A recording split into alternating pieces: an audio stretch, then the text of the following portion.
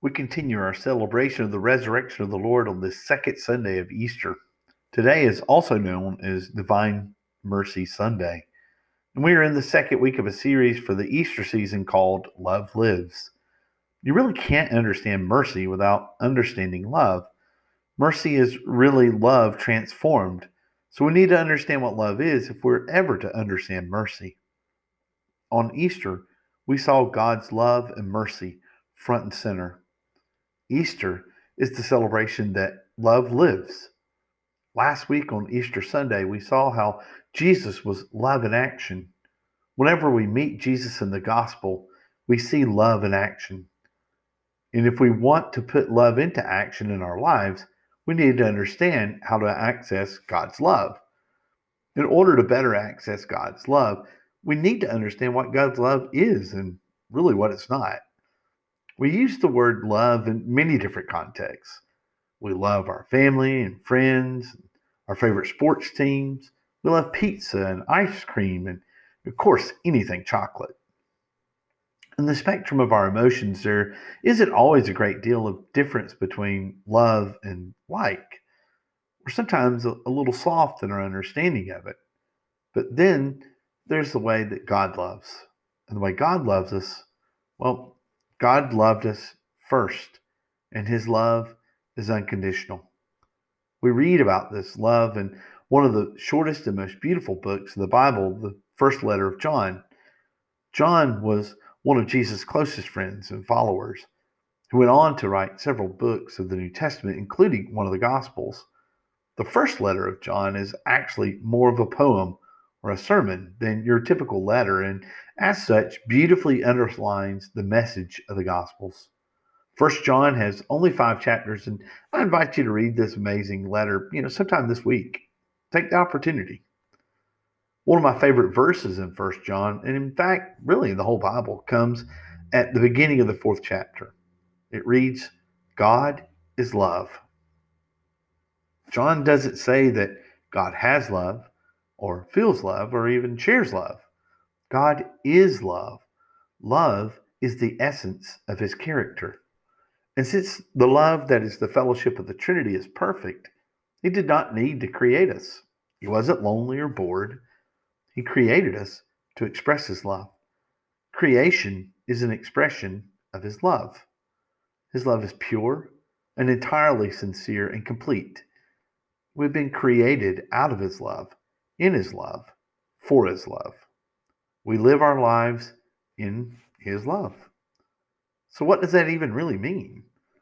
It means, quite simply, he is for you. He is for you even when everything else is against you. He is for you even when everyone else is against you. He is for you even if you don't know it. And we learned this in another homily series when we asked you to memorize Romans 8:31. If God is for me, who can be against me? While God is always for you, he does ask something from you. But even everything he asks from you is ultimately for you. John tells us that everyone who believes that Jesus is their Messiah, their Savior, is begotten by God or born of God. Everyone who believes in Jesus is a child of God and can claim God as their Father. So the first key to loving others is to see them as God sees them. When you and I look at the people around us, we see a great many things depending on the person. We see the selfishness of a family member or the irritating habits of a classmate or coworker. We see a potential customer or competitor. If I like you, I probably see good things. If I don't like you, well, I probably see bad things. But whatever it is we see, however much we see, we do not see the whole. On our own power, our love can never be sincere and pure like God's. Love based on our human nature and human power can be fickle because it is love based on so many things, our needs and our wants, our will and our way. That's not a condemnation, that's just a fact. When looking at someone, God doesn't see a pain or a problem, an obstacle or an opportunity. an intrusion or interruption, an enemy or an ally, a friend or a foe. He sees a son or a daughter. If you're a parent, you know how important it is to you for your kids to be treated with love and respect. You want others to see them with the same love you have for them. And if anyone does something good for your child, they're doing you a favor. In fact, it is even better than doing you a favor. And if someone attacks your child or unfairly treats your child, it is like they're attacking you. In fact, you might even get angrier when your child is mistreated than when you're mistreated. God does it the same way. Then John goes on to tell us how we can know for sure that we are loving people. He writes, in this way, we know that we love the children of God when we love God and obey his commandments. For the love of God is this, that we keep his commandments. Now, this may sound strange, but when you speak of love, commands and commandments are usually not the first thing that comes to mind. In fact, in our culture, commands and love are thought of as polar opposites. But the commandments of God do not exist to control us, they exist to teach us.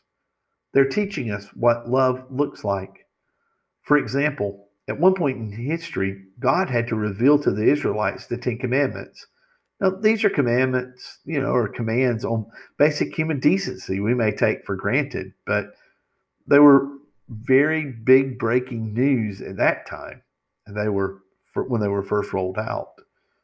Things like don't commit murder or spread lies about each other, or in your community will be a better place to live. Wow. Don't steal other people's stuff and they'll like you better. Didn't know that. Don't commit adultery and your marriage will probably be more successful. I mean, who knew? If you don't know these things work against love, you need to start there. But that is just a start. By the time we get to Jesus' life, the end of his life at the Last Supper, God's command is much wider and more comprehensive. John writes in his gospel, love each other as I have loved you. The apostles had experienced his love. They'd seen his love in action. They knew in daily detail what the command to love entailed. They were to be for others as Jesus was for them. The power to love as God loves is within us. It's already there, but we have to access it. In the same way your computer can perform amazing functions, but you have to plug it in to access them, there is a way we can plug into God's power. How do we then access the power to love? Well, John tells us. And the victory that conquers the world is our faith. The victor over the world is the one who believes that Jesus is the Son of God. Faith is believing in something we can't see. Faith is like a pair of glasses that allow us to see the world from God's perspective instead of ours. If you can see it, it isn't faith. In faith, we believe that we really are children of God. In faith, we believe that as we continue to walk with God, connecting with him sincerely through prayer and the sacraments, the power to sincerely love will grow. In faith, we believe that as we grow in our commitment to the Christian community, specifically in our local parish, we also grow in our commitment to love. Love takes faith because, as we have already noted, love does not always get rewarded in the short term. On Good Friday, it looked like Jesus' love had been punished with a painful death. Love can look like a loser strategy and often appears that way. It wasn't until Easter Sunday that love proved victorious. It takes faith to see past someone's flaws and failures and recognize them as the beloved children of God. It takes faith to appreciate that even if in the moment my love is not appreciated by someone else, it is still the right call. It takes faith to work to restore a broken relationship, even when you don't feel like it, even when it doesn't feel worth it.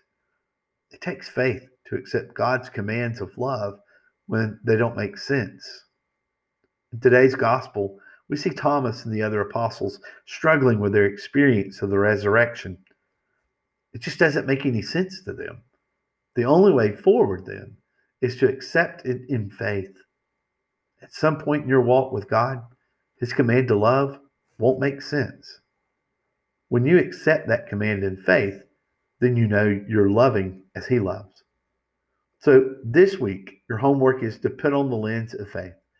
Ask God to help you to see every person you see as His son or His daughter. If you're a parent, ask God for the grace to treat other people you meet the way you want people to treat your children. Try it starting tomorrow.